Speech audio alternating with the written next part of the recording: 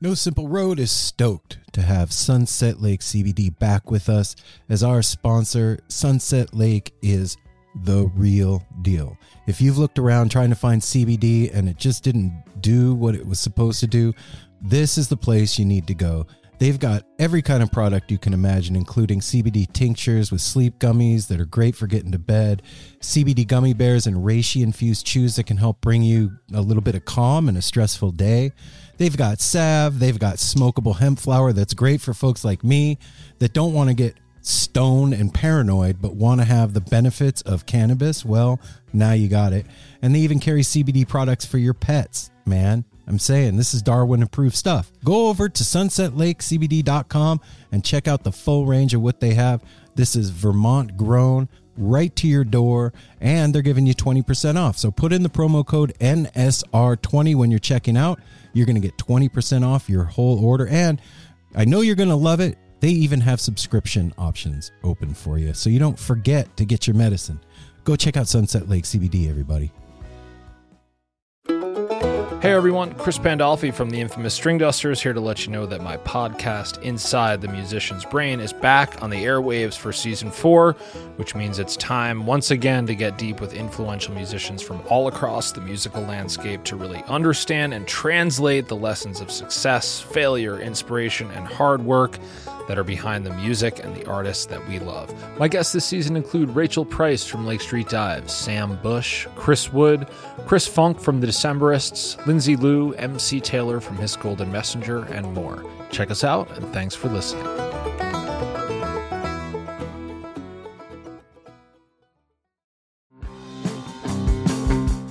We're so excited to tell you a bit about today's sponsor, Music Masters Collective. They are a nonprofit organization that produces unique music events, providing opportunities for fans and artists to meet and collaborate in an inspired and creative atmosphere.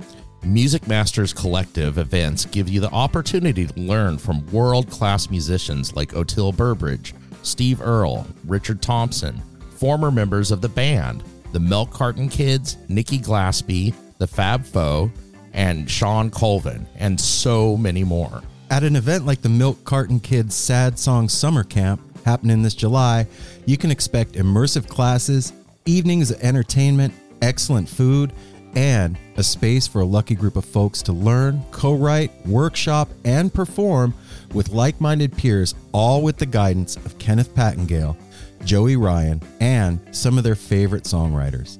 This all-inclusive week in the Catskill Mountains of upstate New York is guaranteed to be magical. Scholarships are available and spots are extremely limited, so visit www.sadsongsummercamp.com/simple to learn more. That's www.sadsongsummercamp.com/simple. Check it out.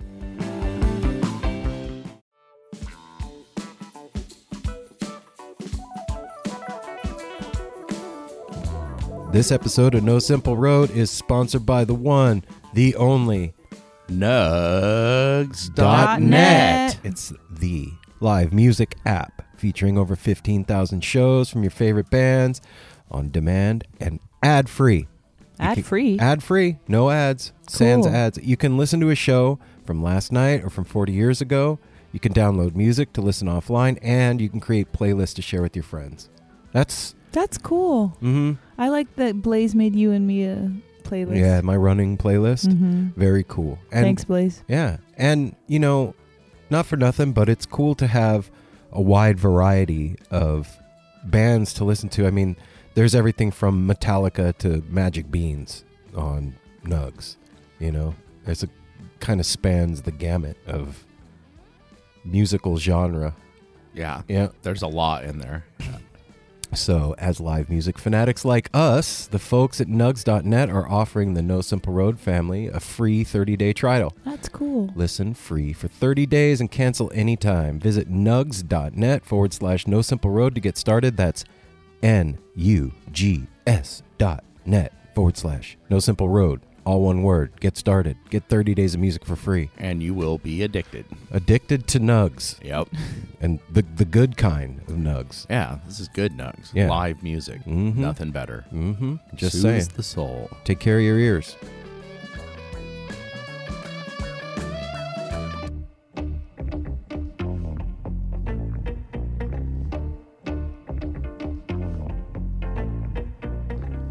I like to say that Shop Tour Bus is part of the No Simple Road family. Well, then you should say that. No Simple Road? Who's that? Oh, wait. Shop Tour Bus is part of the No Simple Road family. Yay. Yay, Uncle Shop Luke. Tour Bus. Uncle Luke and the roadies over at Shop Tour Bus are creating one-of-a-kind, Grateful Dead-inspired T-shirts, hoodies, stickers, little enamel bus pins, cool stuff. You could end up with action figures, candies. Just, there's so many possibilities. I want to end up with an action. I want to be an action figure. You should be. I should. You'd be a fun one. What Your beard would turn into a cape.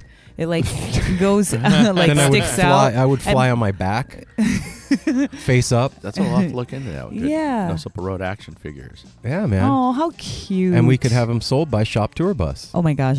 In You know what fun I'd little like to- boxes like that, you get 4 little action figures. Oh my god! That's our new thing. What, I wanna Apple? do it. I just got to say, Luke, we need some more live music from you posted. Oh. Just do it. Do it, brother. Head over to shoptourbus.com online or at shoptourbus on Instagram. Get yourself a T-shirt, a hoodie, or a sticker.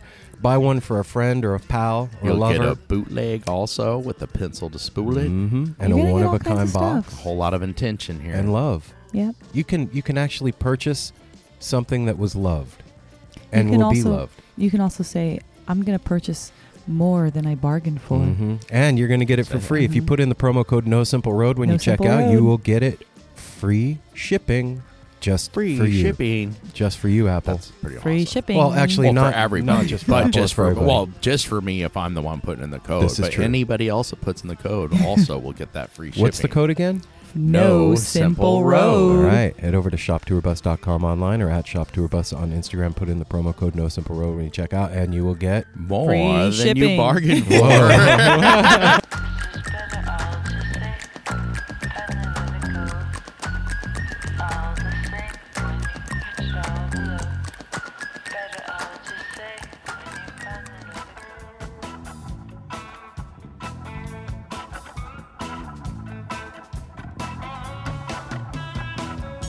Hey, Apple, where do you work?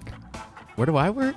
I work at Define Premium Cannabis. Yes, yes. I just thought we should mix it up a little bit. That was funny. Yeah. Because you know what? Apple works at one of our fantastic sponsors who is here in Portland and has 2 locations in the Hillsborough and Forest Grove areas. And they have a full selection of designer cannabis for all of your needs. So if Like you wanna, what? Well, like say you hurt yourself at work and you got a bruise on your thigh. Well, if and you hurt yourself at work, you're going to get a piss test. So no, don't go that's to not Define. true. That's not true. Oh, okay. Why? All right. What is he talking about? I don't He's know. got to throw So anyway, some- I Never did. mind. At my so no, I work- did. I hurt myself. I bruised myself a little at work. What do I need? You need a topical. You need something, Oh. a nice little rub that's going to help to calm the inflammation and give that topical area maybe a little numbness, a little tingling. And then maybe if you got a little joint, you can smoke that, and then that'll make you feel better too. And you That'll forgot take care all of your about that head. little bruise that you got at work, and you're all good. What if I just want to have fun on the weekend? You can go and get a little edible. You can get some flour. You can get a dabbable, and you'll really have a good time on the weekend. And is there like different kinds of flour and stuff that for different moods? It's all the same.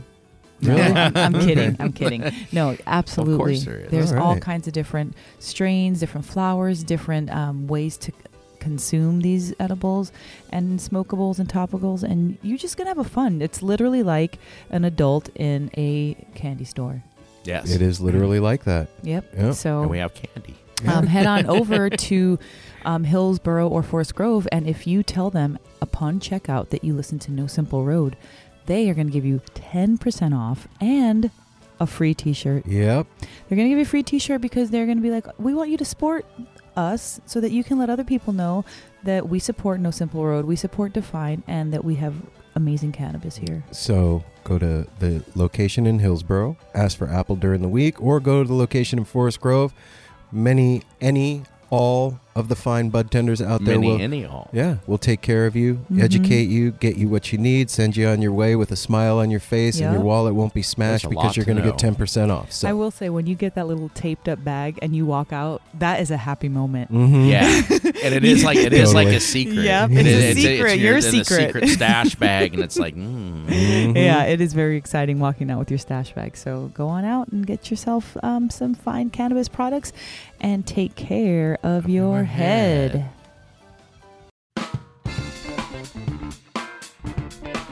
No simple road.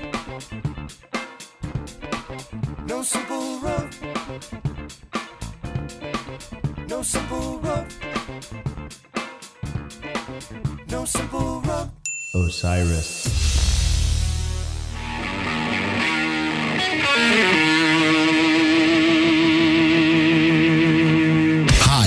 I'm Richard the Rastafarian from Fear of a Craft Beer Planet, a podcast that talks a lot about the parallels between the beer industry and the music business.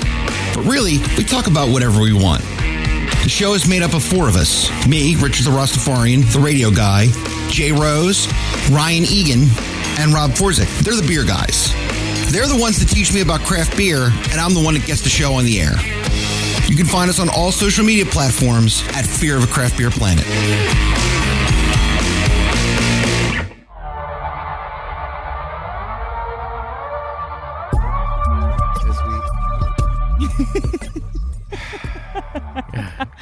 Hey now, No Simple Road family. I'm getting staying from Aaron over here. Mel's giving me instructions as I hit the record button. We're allowed. You need instructions. We all could use a side glance every now and then, but that one didn't deserve it. And giving you whale eye. Yep.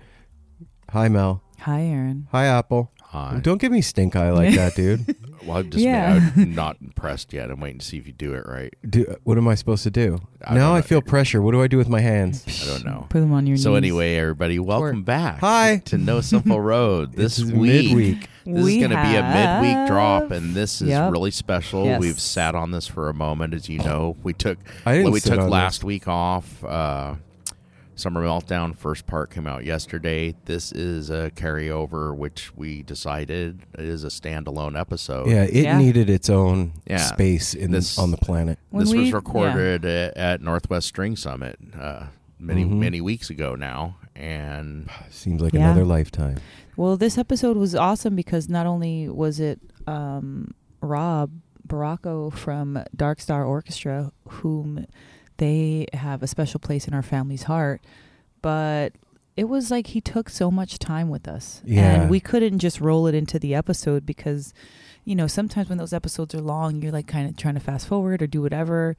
Not everybody, but some people. And so you might miss this. And we didn't want you to miss it because he gave a lot of his background and just talked so openly. And it was a really fun, super enlightening interview with Rob. And he's just a really cool guy. And it made me appreciate Darkstar even more than I already appreciate Darkstar. Like, they really set the tone at Northwest String Summit when we were there for the entire weekend for me personally. Like, they came out that first night and just killed it. yeah. And it was so much fun. And just, it really did set the whole vibe for the weekend. Do you remember the first time we saw Darkstar? Or I should say, which was the first time? In Vegas. Was it in Vegas? Did we see them in Vegas? That's what I was trying to... Ooh. I don't know. I don't know. Timelines. I think. I think I think maybe it might have been at the here? Roseland. Yeah. Up Yeah. here? What? Okay. Mhm. Yeah, it was every show that we've gone to see Darkstar has been a monumental watershed moment for the family. Yeah, I don't remember why I had such an aversion to it at first. I had no idea why. I didn't know about anybody in the band. I didn't know anything about it, but I was like, ugh. And when I went, that ugh disappeared instantly. Yeah. They are so amazing, and Rob just plays like he's having so much fun Mhm. all the time. That's the one thing, like, in talking to him, well, first of all, he looks like my mom's side of the family. We look Yeah, like I we said could that to totally you. fucking be related. Mm-hmm. And then, second, hearing his whole story, it just shows that he could never have been doing anything else. Like, he's exactly where he's supposed to be, doing exactly what he's supposed to be doing. And to see the shine in his eyes and the smile on his face as he talks about it, it just lets you know that, like, if you follow what your passion are, you're going to be a happy person. Yeah. And how important his family is to him. Yeah. Yeah, this was amazing. This is also one where we're at the festival. We were usually getting 15, 20 minutes, half hour most with everybody because everybody's, got things to do. And he came and sat down. Next thing we know, it was almost an hour. And his manager, whoever came, poked his head in and was like, Rob, you got to go on stage pretty soon, bro. Mm-hmm. Right, so thank you so much for sitting down and doing this with us, Rob. That day was particularly beautiful, too. We were sitting in our pop-up, our Easy Up, and it was breezy. It was not too hot. Like, the sky was perfect. I just remember it was like a really, like... picturesque. Yeah. Yeah, it was a good day there. So think about that while you guys listen to the interview. Yeah, this is done inside of our little 10x10 pop-up, and we kind of close the door, if so to speak, on the front of it. We put the curtains up. Put the curtain down. Yeah, we did. And doctor's in session. And just kind of sat around a little table and talked about stuff that mattered, and it was really fun. And like I said before, getting to know the people behind the music really does something special for the music for me. It makes it deeper, it makes it more rich, and the experience is so much more. And then, like, meeting people like Rob, it's just doubly so. Yeah.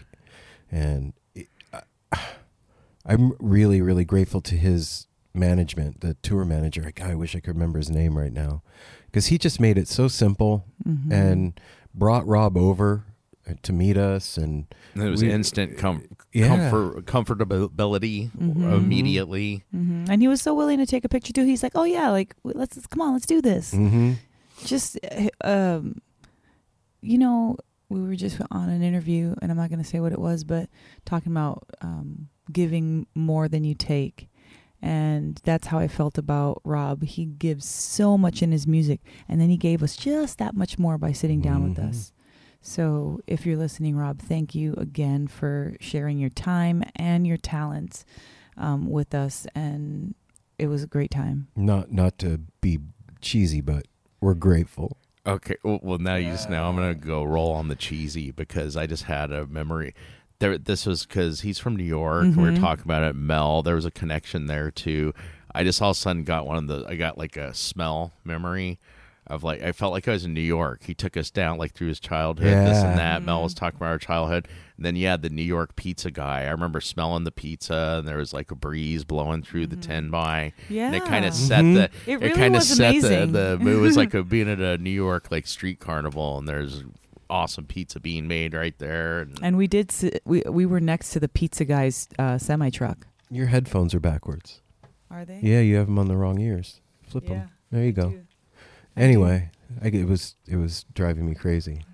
Obviously, dude. That was pretty aggressive. Wow. I know. He was like trying to be sweet, guys. He was like touching him nice, and then he couldn't help it.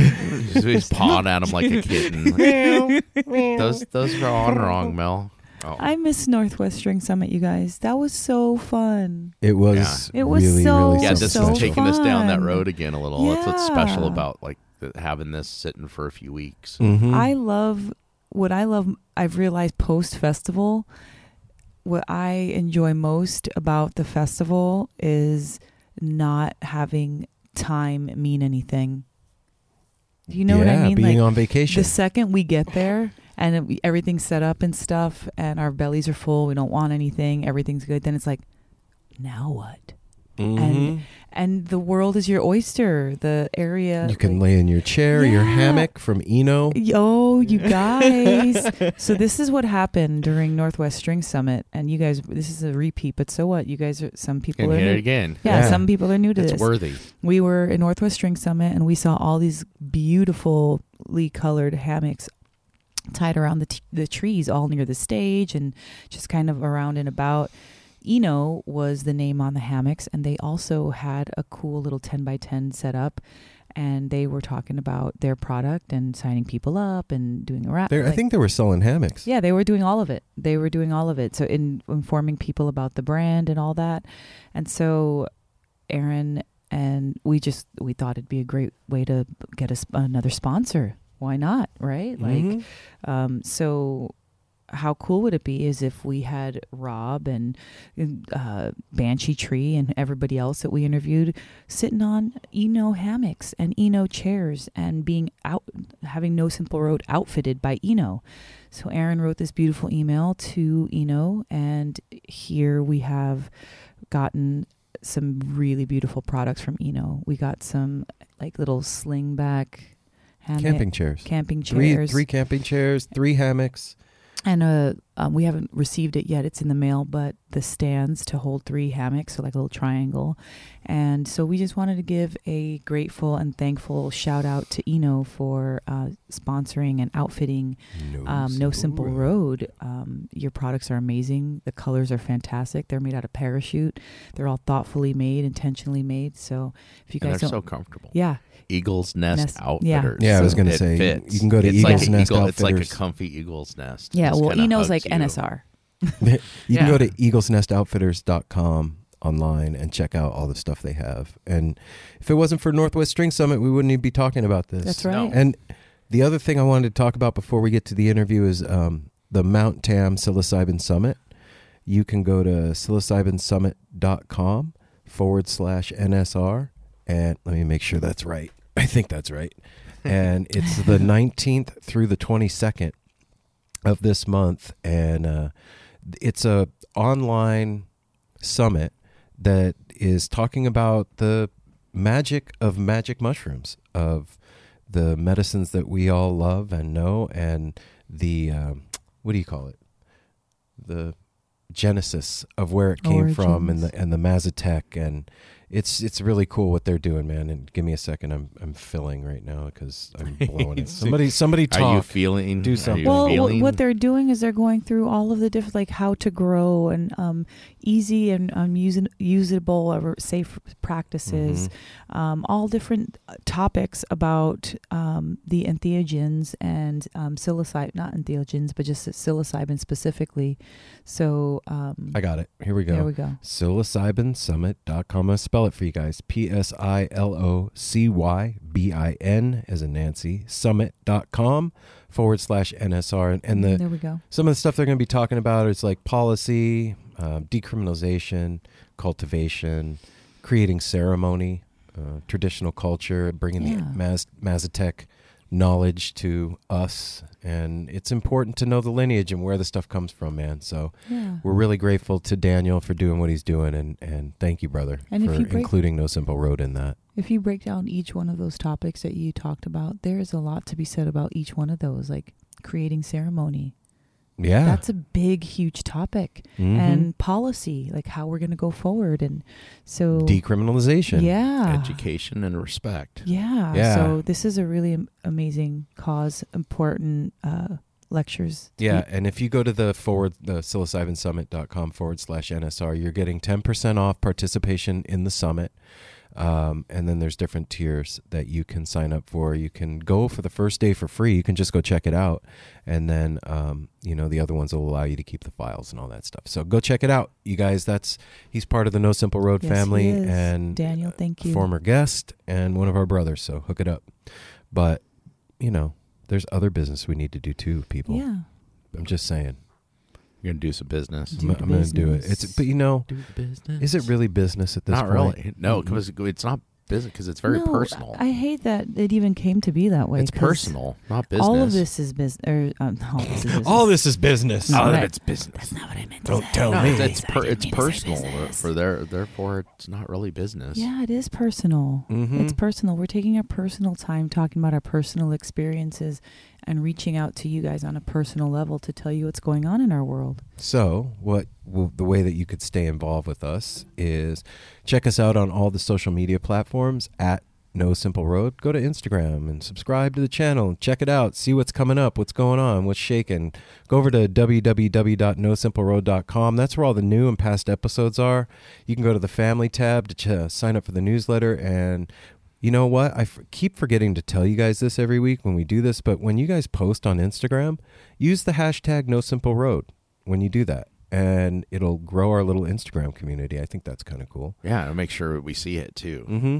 And also up on the website, NoSimpleRoad.com, there's merch and stickers and pins and shirts and all kinds of stuff. So go check it out over there. And also Reddit, r/NoSimpleRoad. I posted a question on the Reddit the other day. And I'm not going to tell you what the question is. You have to go to the Reddit to check out the question and give me an answer. So I'd appreciate it if those of you that are Redditly inclined would go over there and do that. That would be super cool. Well, what's the answer? You'll see. Don't. Can I read Am it? I jumping ahead of myself? No, don't read Why it. Make not? them go there and look at it. No. Also, we have the Discord server going on. And last but not least, Patreon.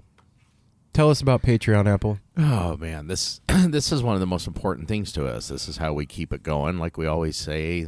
Keeping fuel in the tank, and we need your help. We need you to become Chandonators, as we call them, and give your support. Give $1. I know monthly I spend on little games on my phone. The 99 cents here and this and that there. I spend a whole lot in a month. It adds up. So I mean, like $1, $2, $3, whatever you can give.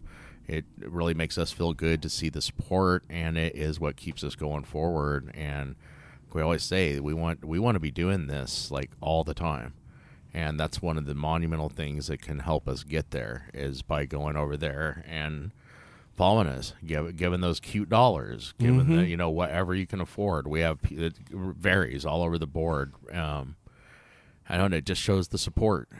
Yeah, man. It really does. It's how we pay for what we do. And we are all in this together. I spend my own money on the show all the time. We So all does do. We all Apple. So do. does Mel. Every bit of the Patreon goes right back, and it's just to make this better for you guys and It's so for funny us. because Melanie, Aaron, Apple, and Ryder they live in this house, and then Melanie, Apple, Ryder, and Aaron all are No Simple Road. So no matter how you cut it, whatever you guys give to us, be it monetarily, be it written or verbally, we're receiving it all. And that we use that energy, no matter how it's given to us, to affect us, to influence us, and give it right back to you in the form of a show.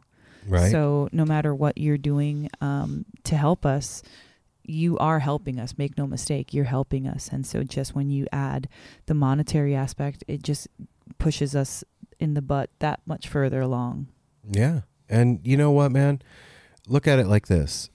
I know that it's weird. Like, the world has changed. Things are different now. We support things in way different ways than we used to years ago. And this podcast medium, right now where we're at in time, that is how you can support the shows that you like. Traditionally with television, they would sell advertising, and then you going and supporting and buying those products is how those television shows that you like to watch got paid. That's not the way things are anymore. We're doing this on our own, man. And it's between you and us. So it's like you investing in the entertainment that you like directly. Do you recall, or maybe I shouldn't say it that way, but think about, we used to not realize that by looking at the shows that we look at or buying the products, that we're supporting them. We never thought we're supporting it. Yeah, holding it together. That's Yeah. holding we them never thought of together. it that way. No. And so now we're changing it and realize well, if you don't like how fast foods do business, then don't buy their Don't product. support it. That's supporting them. So on the flip side, if you do like what somebody, a company, a corporation, a group of people are doing, if you do like that, supporting them would be the same thing. It's buying that $3 drink, or buying that $10 combo, or buying that $50 t-shirt, or whatever the case is. It's supporting what you want more of, or what you approve of, or what you believe in. Right. And it's also, we've managed to cut out the middleman. It's directly an exchange between you out there listening and us. Yeah. There's nobody in the middle taking their cut. It's direct support. So if you listen every week and you dig No Simple Road, give $1 a month, man. It's $0.25 a show. You know, that's one thing about podcasting too. It is the cheapest, free, pretty much cheapest form of entertainment, and it is also we listen when people, you do have a say so in what we do. We listen. We love feedback. Oh. That doesn't happen with most entertainment platforms. It's boxed. We spend a whole lot of money every month on internet access, cable TV, all the different Netflix, types of listening, Prime, everything. That stuff adds up to hundreds of dollars for our household in a month of entertainment, and for $1 a month, right, right, and to be listened to and responded to, right. It's one thing rad about podcasting. So, throwing it back and changing it just a little bit, we want to say thank you to our Canadian friend who came to visit us. Madison. Thank you so much. She asked us a really important question, and I've been thinking about it ever since she asked. What? She said, you guys are around a lot protect all the time, and I just wonder, what do you guys do to protect your energy? And when she asked that, my immediate thought was well, we just are. That was my immediate head thought. We just have a natural protection. And then, I can't even remember what I asked her, but we did say something along those lines. There's good people in our life, so we have kind of a good energy field. But even thinking about it deeper, everybody could be doing more to protect their energy. I think or not protect, or maybe just sustain it. Right. Right. But you guys, make no mistake, when you're interacting with people, that is an energy exchange. And so if you are for the Madison, she came out here, and what a beautiful energy exchange that was. Yeah, man. She gave us, talk about protection or whatever. It's people like that help build up our force field, if you will. Man. She added to us in a positive way, where my mom, she couldn't understand. She's like, where was that girl from? And I was like, oh yeah, she's from Canada. She's like, but why did she come here?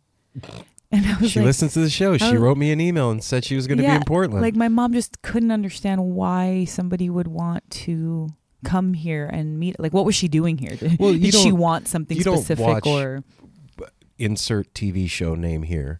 Friends. Contact and go hang Monica. out. Go hang out. Yeah, you don't do that. But this isn't that. We are not that. We're family. We're No Simple Road family, and it's a real thing. Yeah. But it was just having her here was a beautiful thing. She's a beautiful person, first of all. What a sweetheart. A striking beauty, very soft-spoken and beautiful, but you can tell that she's very mindful. There's power there. Yeah, she's got a lot on her mind. She's got a lot to say. And so I had to bounce out a little early that night because I was so exhausted from just the day. But I want you to know, Madison, when you listen back, that I really appreciate your visit. I really, really appreciate you reaching out. And we needed it just as much as you did. We really did need you to come and just be with us that night. Right so on. Thank you. And that just reminded me that I got to make pancakes today because I still haven't. That syrup. Other than taking a sip of that maple syrup, I have not made pancakes. Yeah, she brought us treats and goodies. She brought the best coffee I've had in a really long time. Oh, that kick-ass coffee. My God. So look at that.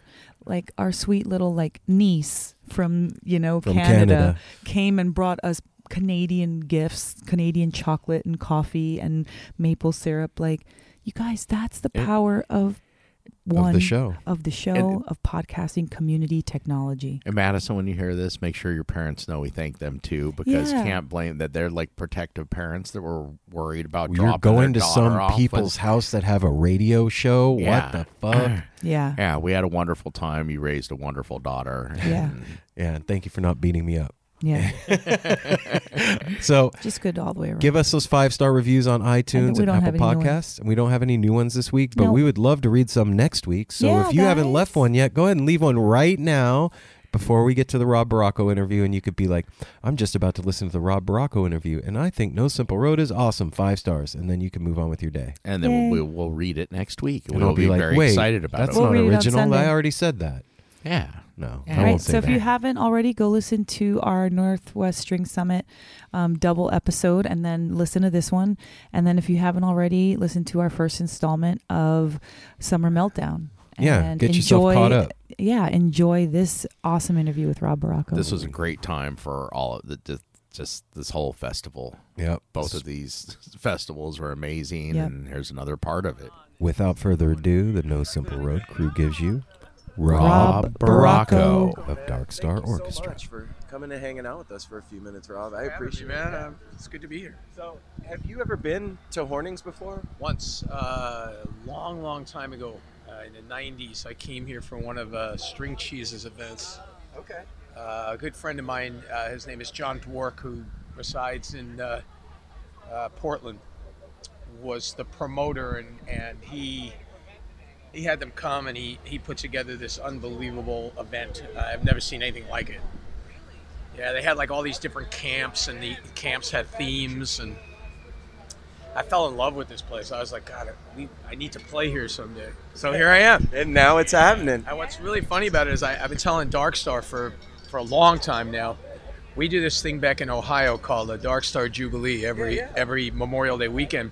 And I always said if we ever wanted to franchise it to do the West Coast, we'd have to do it here. Oh, shit. Because it's built in exactly the way it is in Ohio. I don't know about the Jubilee.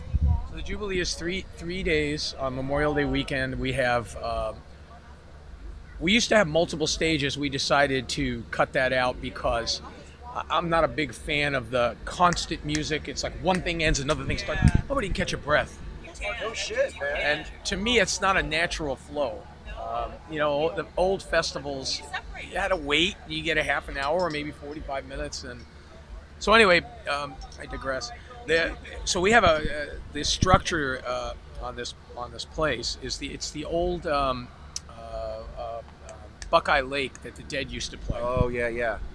So they built this permanent structure. It's a humongous stage, and we have about 20 bands, and we play each night. It's something. It's we get about 4,000 people, and we want to keep it small like that. Why there? Our manager just thought it would be a good place for it because everything's built in. The camping is the most important thing. You want the camping on site. Right.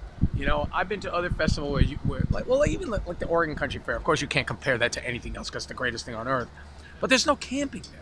Can you imagine if the Oregon Country Fair had camping and people could hang out at the nighttime? But then it probably wouldn't be as special, right? It would be way different. Way different. And nighttime there is my favorite on earth. But anyway. Did you just go? Did you just go to the fair? No, unfortunately, I had. It's an interesting week for me usually. My daughter always rents a house on Nantucket. Oh, yeah. And it's really hard to say no to her. We get it. We get it. I mean, so much so that I moved to Cape Cod from New York because of her. She was insistent. Really? Yeah. It's important. We're dealing with this Family is really, really important, and I'm a big family guy. And Have they been like really supportive of you? oh yeah. When my kids were little, I wasn't a touring musician. I played locally in New York, and I also did like TV work. I did the Cosby Show. He just. I told her that. Yeah, it was such a and different world. Oh my god. and different world, my era. which was a really interesting gig for me. I mean, here's I'm playing with probably the top studio musicians in the world for the top show in the world. Yeah. It was a top Got to for meet long him a time. whole bunch. Yeah. He's a really cool guy, and it's kind of a drag what happened. I get people telling me now, "You're gonna take it off your resume." I'm like, "What the hell are you talking about? Fuck would I Did do he that? ever do anything to you? Come Oh on, my no, No, he was a Dumb. professional. He That's was dumb. fine. come on, didn't he roofie you? No, my No. Why would you take it off your resume? Like, because of whatever happened, you didn't play keys? Like, give me a break. So when my kids were little, I played local gigs and I did that, and so we have this incredible bond. And when I started going on the road, they were intrigued. Okay. Although they also knew Dad wasn't home. Yeah. So when I started playing with Phil Lesh, my daughter was I guess a young teen, Okay.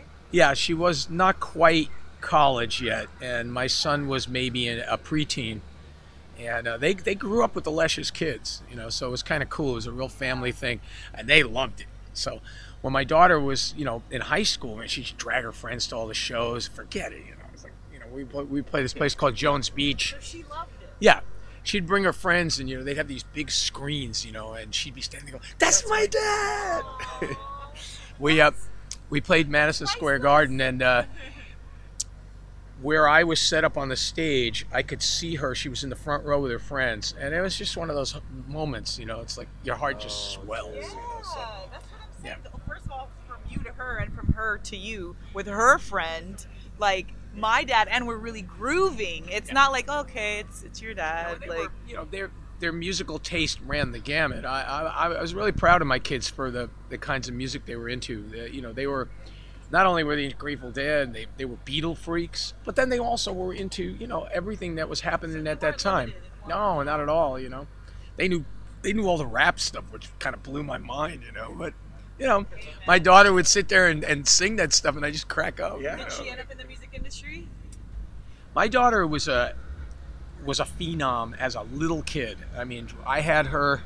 I taught when she was really little in an exclusive music school, and I got her free, like, you know, lessons and stuff. You know, free tutoring there, and she was studying with this incredible woman from China. And the woman came up to me one day.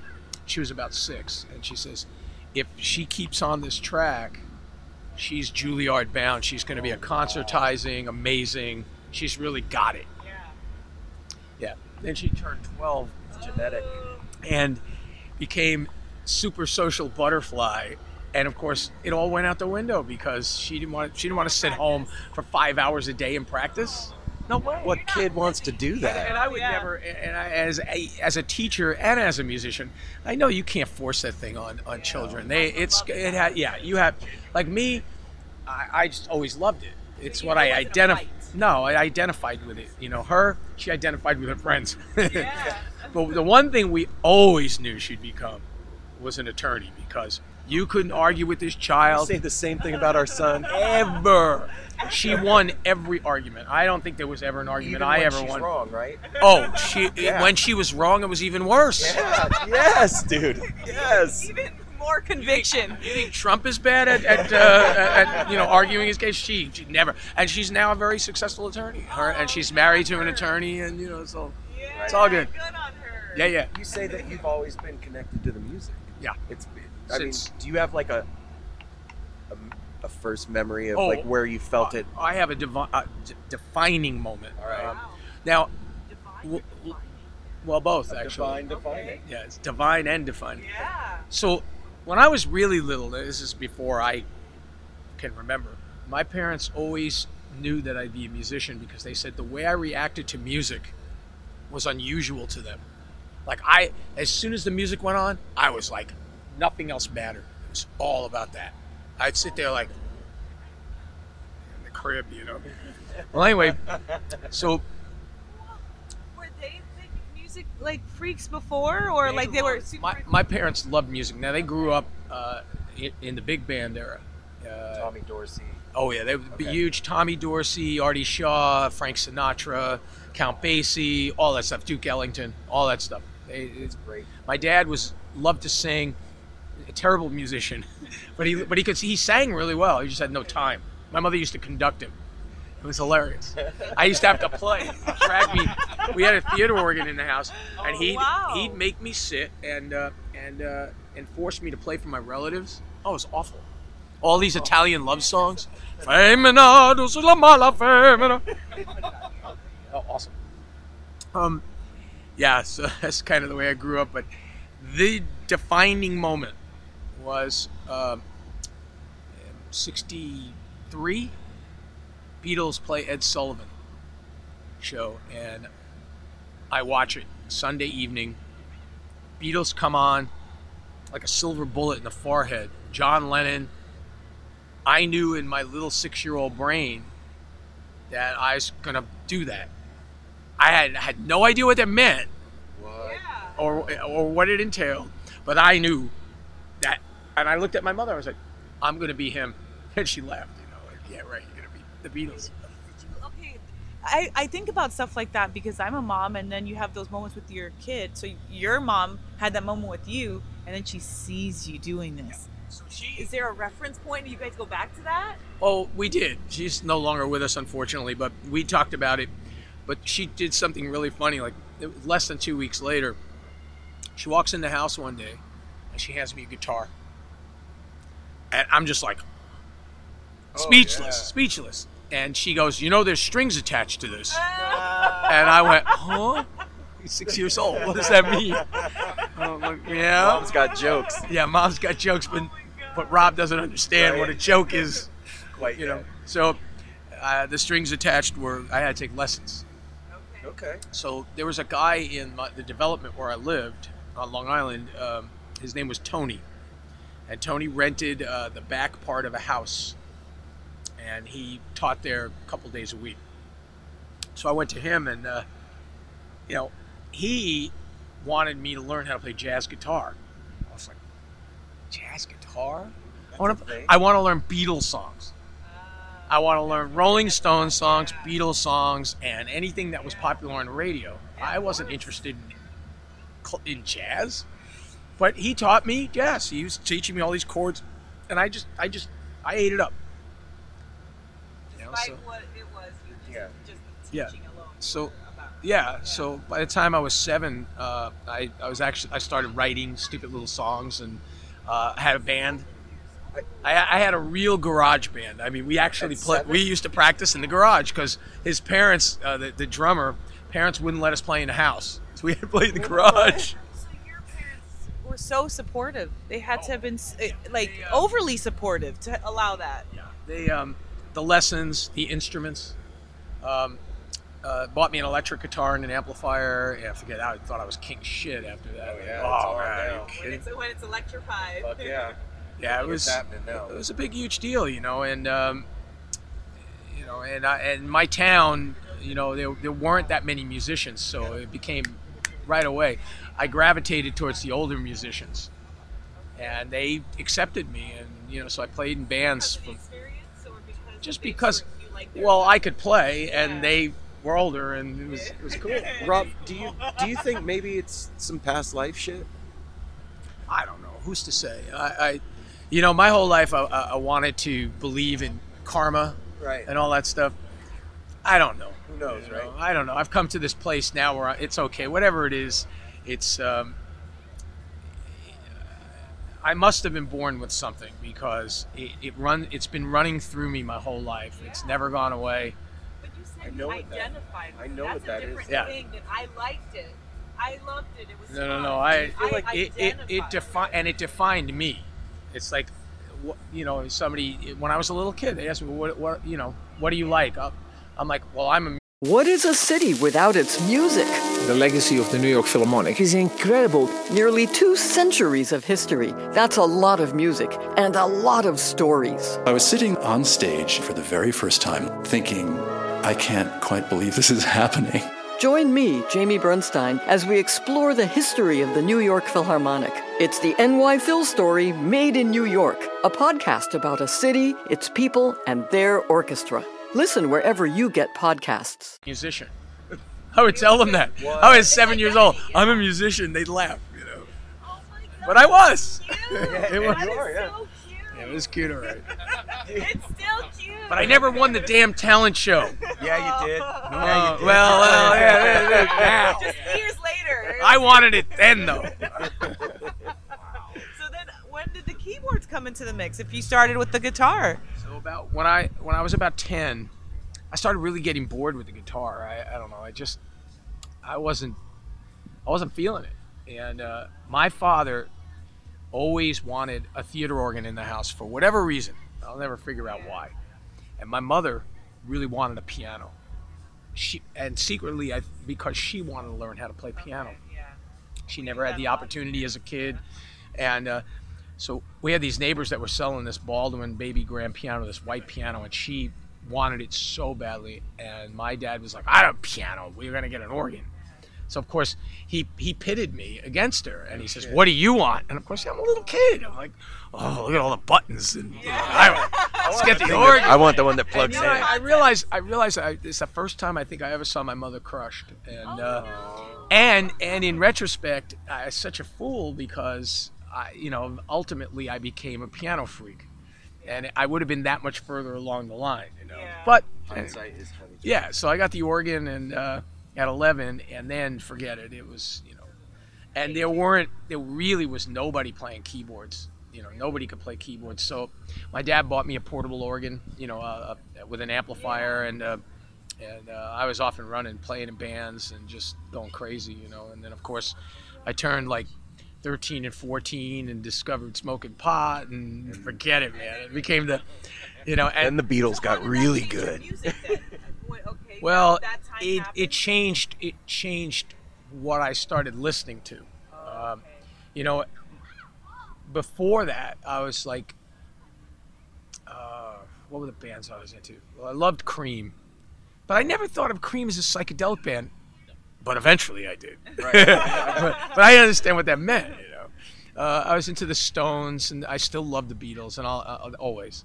And what else was that? When Led Zeppelin first came out, I was a real Led Zeppelin freak, and Grand Funk Railroad. Right. All the so good stuff. There was this older kid up the street from me. He was a drummer, and a brilliant scientist. Wow. And to this day, I mean, he's head of pathology at like all these hospitals in New York, but he was a drummer, and he had really good taste in music, and he called me over his house one day after school, and he says, "You got to hear this." So he was also the only one I knew that had an actual real stereo, like everybody had these console stereos and hi-fis, they call them. He had like a receiver with speakers in his room, and it was like, wow, that was so cool, And so we sit down, and he had a turntable, and he put on this album, and it was a band called Poco. I don't know if you're familiar.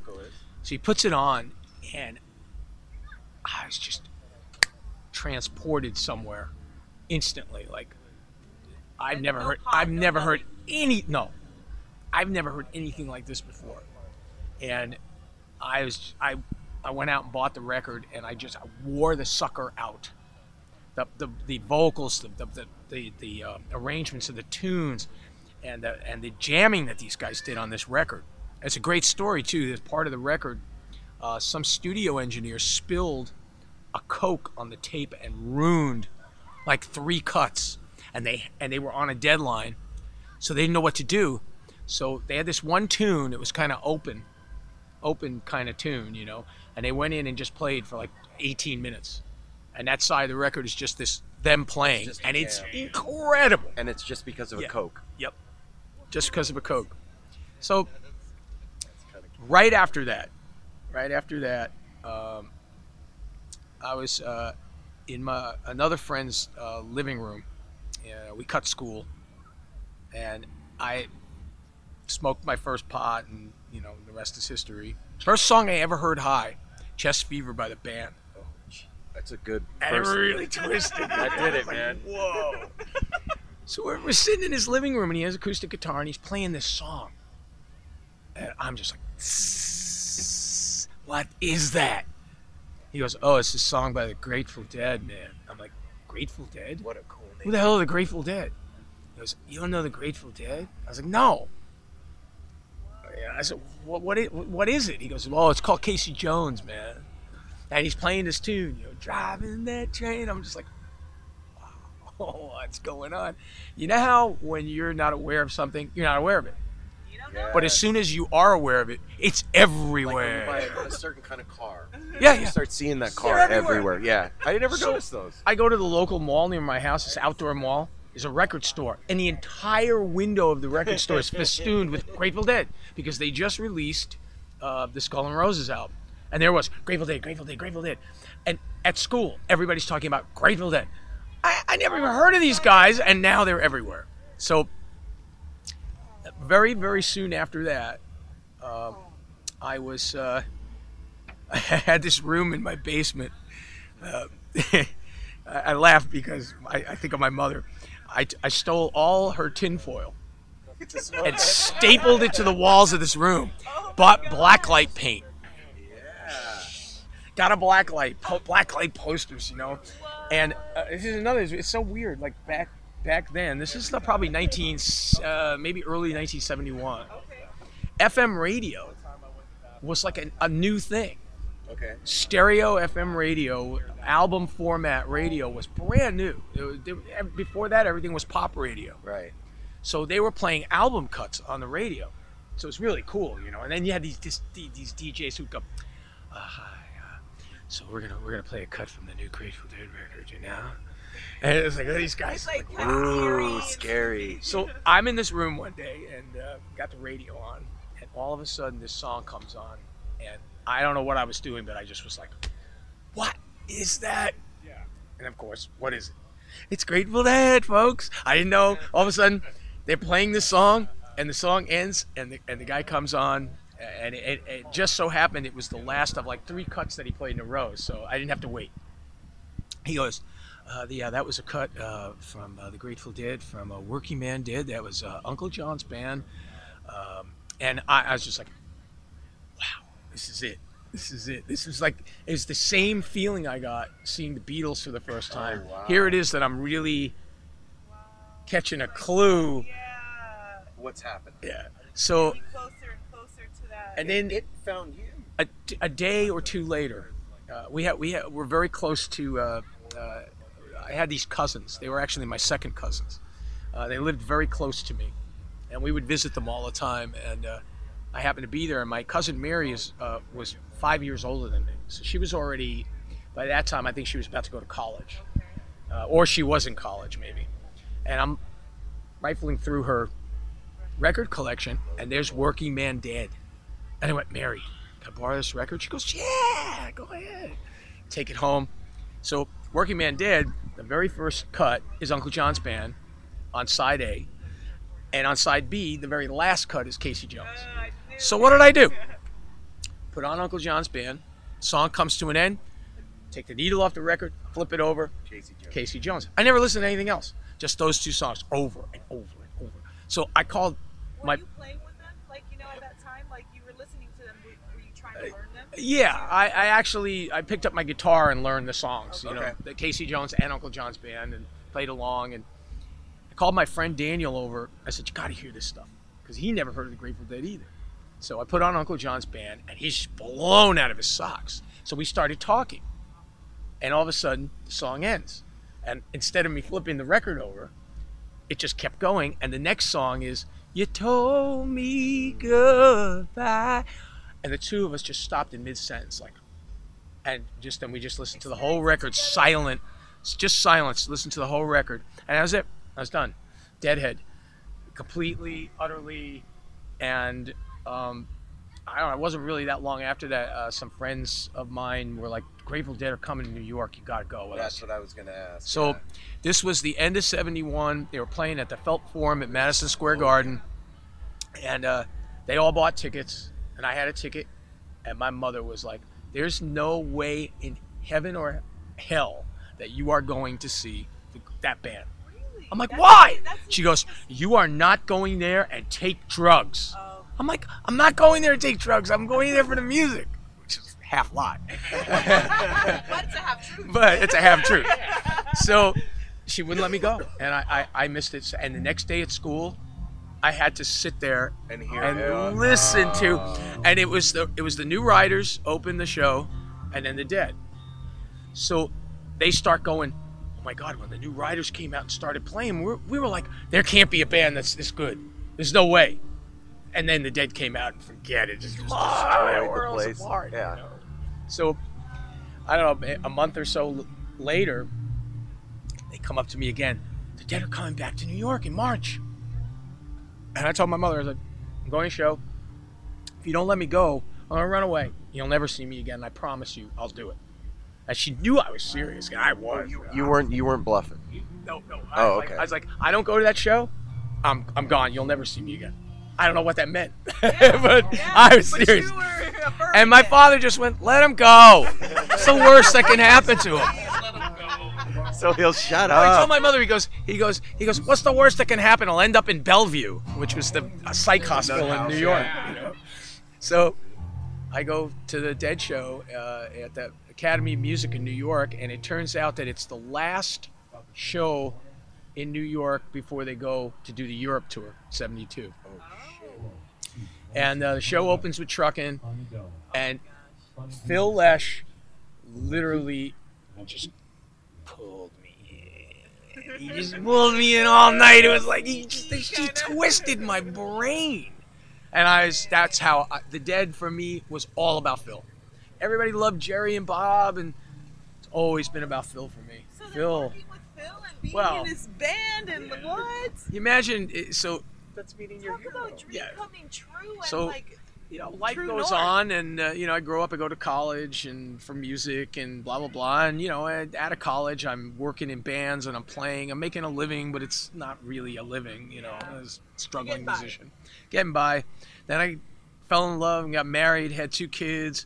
On the road? You fell in love on the road? No, I wasn't on the road, just home. Just at home doing his I was doing weddings and stuff. Okay. It was awful. But they paid decent money, Right. and then, one thing led to another, and through the Cosby Show, I got my first road gig, and it was working for an R&B singer named Freddie Jackson. Yeah. Huge, Yeah. with black audiences, Yeah. You are my lady, yeah, everything I, whoa, whoa, whoa. And I get my first road gig, and we travel the whole country. That was a really beautiful song. Yeah, it was. Seriously. And so I'm up on this riser playing keyboards, and I have these 3 insanely beautiful women in front of me in these little tiny black dresses just shaking their booties, and I was just like, every night I was like, I'm married, I love my children. Oh my God. And it was a trip. That's real test. shit, though. Yeah, That's no, real. really, it was real. And but for me, now when I went to college, I went to school as a classical organ major, and I hated it so much that I switched to piano. And right there, I also got turned on to the jazz pianists, McCoy Tyner, Oscar Peterson, Chick Corea, and I was in. That's it. Grateful Dead. This is real. This is really deep, and that's where I gravitated to, and so Jazz is very it is, and for me it was like it was the natural extension of the Grateful Dead, because the whole improv thing really prepared me to go in that direction. So I studied jazz, and I played in jazz groups, and that's what I was doing. So Freddie Jackson just it's just. For me, there was no improv. It was the same show, note for note, every night. And I mean note for note. Even like the solos. You got one solo, but you had to write your solo, and that's the solo you played every night. And if I dared, Freddie would come up to me after the show and go, you didn't play your solo. I'd be like, I'm like thinking, how do you possibly know that? Well, of course he knows. He's a great musician. Yeah. Listening. Yeah, he's really listening. He was very serious about his show, and it was actually fun music. It really was. Oh yeah. But to play it night after night, the thrill is gone. After one night, yeah. Me, I had played in all these Dead cover bands, You're a Deadhead, yeah. And it's in the spirit of the Grateful Dead. Nothing's ever the same. Yeah. Anything I played, nothing was ever the same. Even the wedding bands, like I always improvised the shit. The wedding band leader would get so pissed off at me. You're not cooperating. We actually had this one wedding band. It was a house band, which was really cool, not to have to keep going to different places all the time. So we're in the same place every weekend. We do like 2 to 3 to 4 weddings a weekend. No, it wasn't nice. Well, it was awful. nice. But it was good money. Yeah, nice. It was good money, and I never had to move any of my gear. It just sat there. Cool. So Are you a dad at this time yet? yeah, my daughter was little when this was going on. It's before my son. So the band leader quits the band, and to tell the guys in the band, I know this guy would be a great band leader. This guy was a friend of mine forever, a really good guitar player, a really good singer. And he agreed to do it. He comes in, and as soon as he became the band leader, he became the world's biggest asshole ever. I mean, barking orders at everybody, and like he would turn around to me and go, "You're not playing that right. It's not correct." I'm like, "Fuck you, man." Sorry. I don't know. Well, that's You can say fuck you. Okay, good. Fuck you. You can't tell me what to do. I hired you for this gig. He goes, "I'm the band leader now." So what we would do is me and the bass player and the drummer would conspire. And we'd play the tunes in odd time signatures and stuff. And it drove him mad. When the New York Mets were in the World Series in 1986, I was playing a wedding on Game 6, and I had a transistor radio with a piece in my ear. And he keeps turning around and he goes, "Take that out of your ear." I'm like, "No fucking way, man. This is my team. They're in the World Series." People in the wedding are coming up to me, "You listen to the Met game? What's the score? What's going on?" You know, it's against Boston, you know. So we drove this poor guy crazy. But anyway, so playing in all these weird, you know, wedding bands, and I was playing in a really cool jazz band called Eclipse, which is how I got the Cosby Show. Okay. The music director for Cosby heard us in a studio one day and loved us and asked us if we were interested in doing TV work. And we're like, "TV work? What TV work?" He goes, "Well, I'm the music director of Bill Cosby." And the Cosby Show had it was brand new. It was the first season. And they were using all the LA studio guys. Right. Like all the real heavy hitters. Right. So I said to him, I said, "What do you want to work with us for? You're working with Cornell Dupree and all these guys out in LA. Why do you want us?" He goes, "Because Bill doesn't want to have to go out to California every weekend." Because they were taping the show in New York City. In Queens at the Silver Cup Studios. And he says, "We want to keep it local so it's a lot easier for us." And that's how I got that gig. So I went on tour with them, and it was my second night home from tour. And I get a call from an old friend of mine who was a drummer who used to play in this Dead cover band with me. And he says, "What are you doing tonight?" I said, "Nothing." He says, "I'm playing at the Right Track Inn with this band called the Zen Tricksters. Do you want to come down and play? You know all the tunes." I was like, "What do you play?" He goes, "Grateful Dead." I was like, "Oh, all right." So I go down there and I sit in with these guys, and the lead guitar player is Jeff Mattson, who is now the lead guitar player of Darkstar Orchestra. And I really dug the way he played, you know. And I liked him as a person. He was a really quirky guy and really intelligent. But I had a great time playing with him, and, you know, I said goodbye. Well, so that was a Saturday night. Sunday morning, about 9 o'clock in the morning, their bass player calls me on the phone. He says, "Jeff and I talked after the gig last night, and we want you to be the keyboard player." And I'm like, "Yeah, but you have a keyboard player." "Yeah, but we don't want to work with him anymore." I was like, "Listen, man, I can't do that in all good consciousness. I can't usurp somebody's gig." And so I hung up with him. About an hour later, I get a conference call. And this is the first time I didn't even know you could do such a thing. And I got the two of them. I got Jeff Mattson and this bass player, Steve, on the phone. And they're going, "No, dude, you don't understand. Joey's taking a month off. And he's going to call you to take his place for a month. And it's going to be like a coup." I'm like, oh. I don't know. I get off the phone with them, and an hour later, their keyboard player calls me, this guy Joey, and he was a really funny guy. Spoke with this really heavy New York accent, like, "Hey, how you doing?" I'm taking a month off. I don't know. Maybe you want to like do a 2, 3, a dozen of the gigs. You know, what do you think? I'm like, yeah, I could do that. You know, all right, I'll do the gigs. And hour later, the other guys call me back. "Did he call you?" I was like, "Yeah." "All right, it's all set." It's like, this is an all-day thing going on. And an hour after that, I get another phone call from Joey. "I can't fucking believe you did that to me." I'm like, "Joey, I didn't do anything, man." He goes, "No, I can't believe you stole my gig." I was like, "I didn't do anything. I told them no." He goes, "You know what? Fuck you. It's your gig now." So that's how I ended up in the Zen Tricksters. Now, it was only once a week. They only played on Saturday night. But my ex-wife, when I told her that I was going to be doing this, she just looked at me and went, "Are you nuts? Your music career is just starting to go. Why would you go backwards?"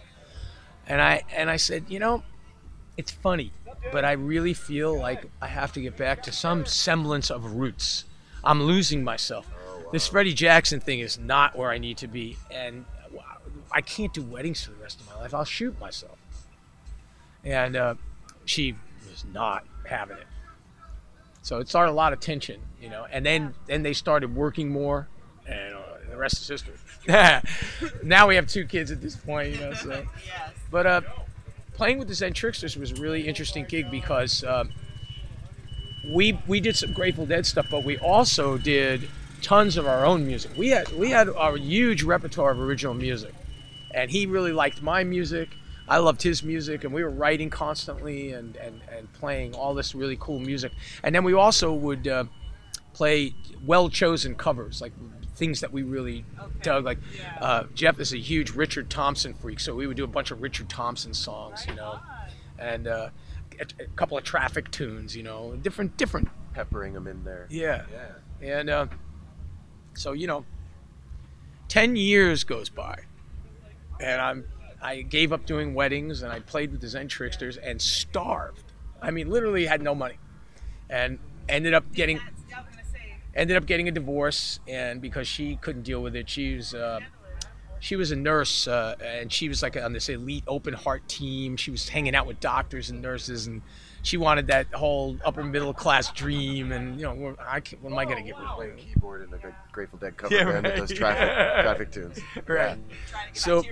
So we decided to made our first CD, and came out pretty decent. And then we decided, well, it's time to make another one. We had so much music.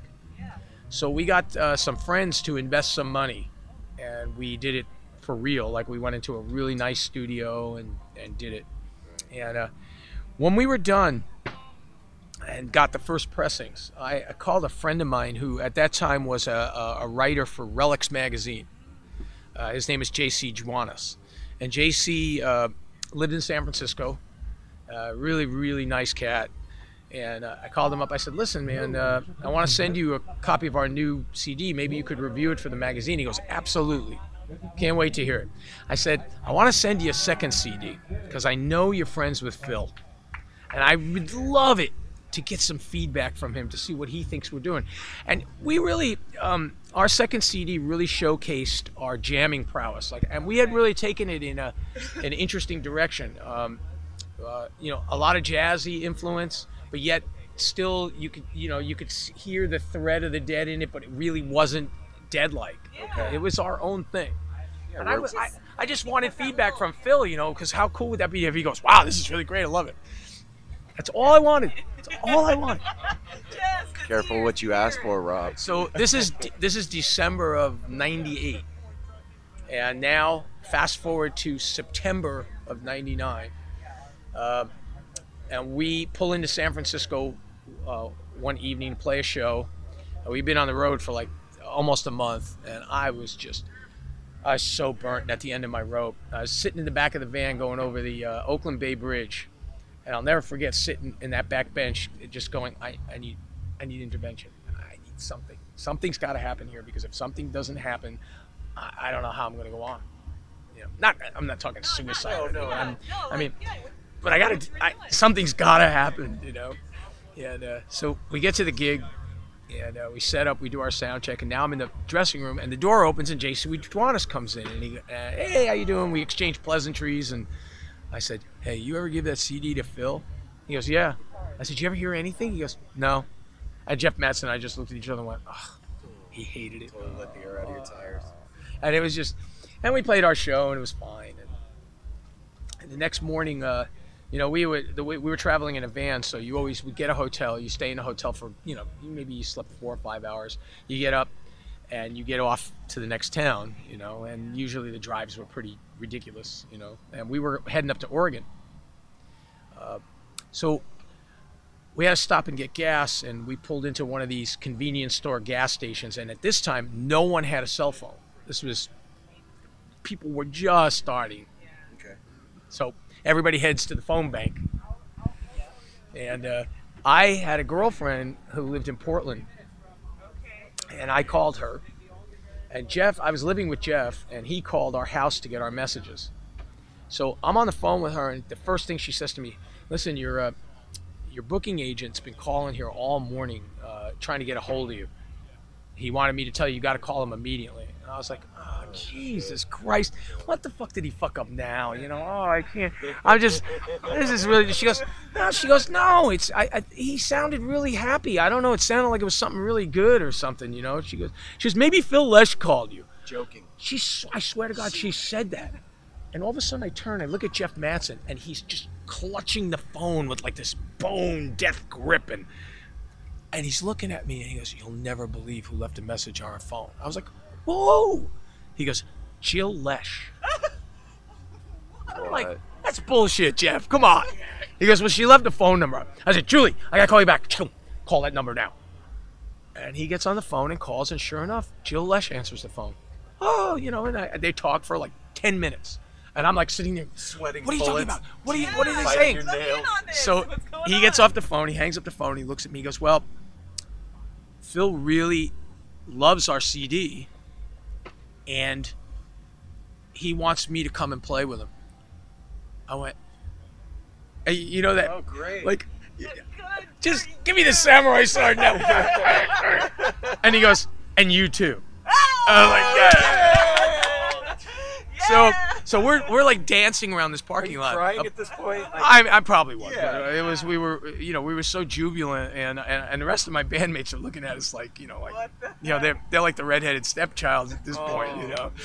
But we, you know, I come to find out that JC had given them the CD, and this was in the infancy of Phil Lesh and Friends, and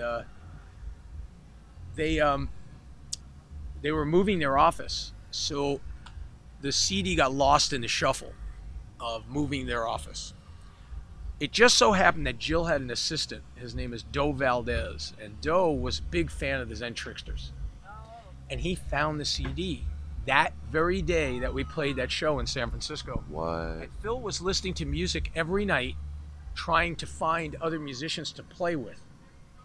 Because even back then, he was on a mission. He wanted to keep playing with different people all the time. Yeah. So he just, you know, just for him, that's what he just figured it'd be really cool to get diverse readings of music. And so Doe put our CD on the top of the pile. So Phil gets in bed, gets his Walkman out, his Sony Discman, puts our disc in, puts his headphones on, and immediately wakes Jill up and goes, you got to call these guys tomorrow morning. Oh, shit. You got to find out how to get a hold of these guys. And so our booking agent's number was on the CD. And that's why the booking agent was trying to get a hold of me. Of course, I never even called him after that. Yeah. Why would you call him? Yeah.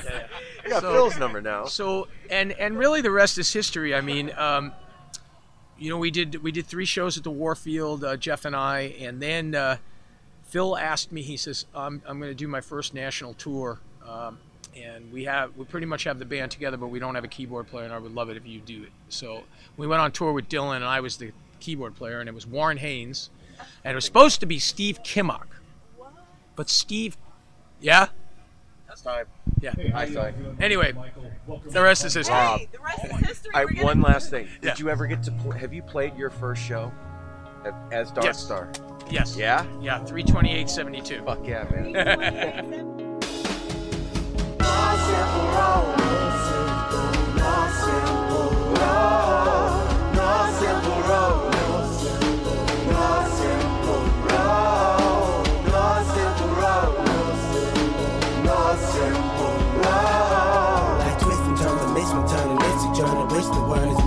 But it's a burden. Valley needs has been deferred, and hella means been the earth, and alchemy can bring the birth, the melody of a newborn. So persistent, so resistant, so insistent, so commitment, so resilient, or haven't you learned it? No simple road.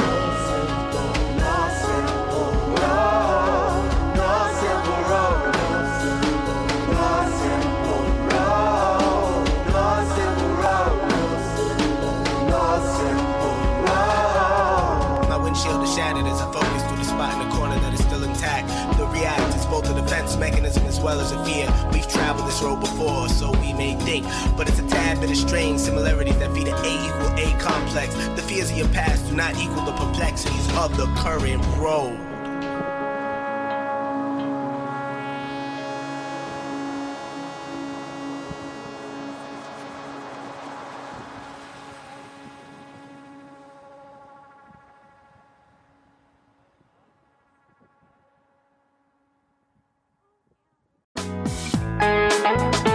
Hey listeners, I want to tell you about the April-May 2023 issue of Relics magazine. Features a Dave Matthews Band cover story with additional articles and interviews with The National, Graham Nash, Wayne Shorter, ALO, Ivan Neville, our friend Eric Krasno and Stanton Moore, Marty Stewart, and much more. Check out the latest version of Relics and subscribe now at relics.com/DMB. Thanks, Relics.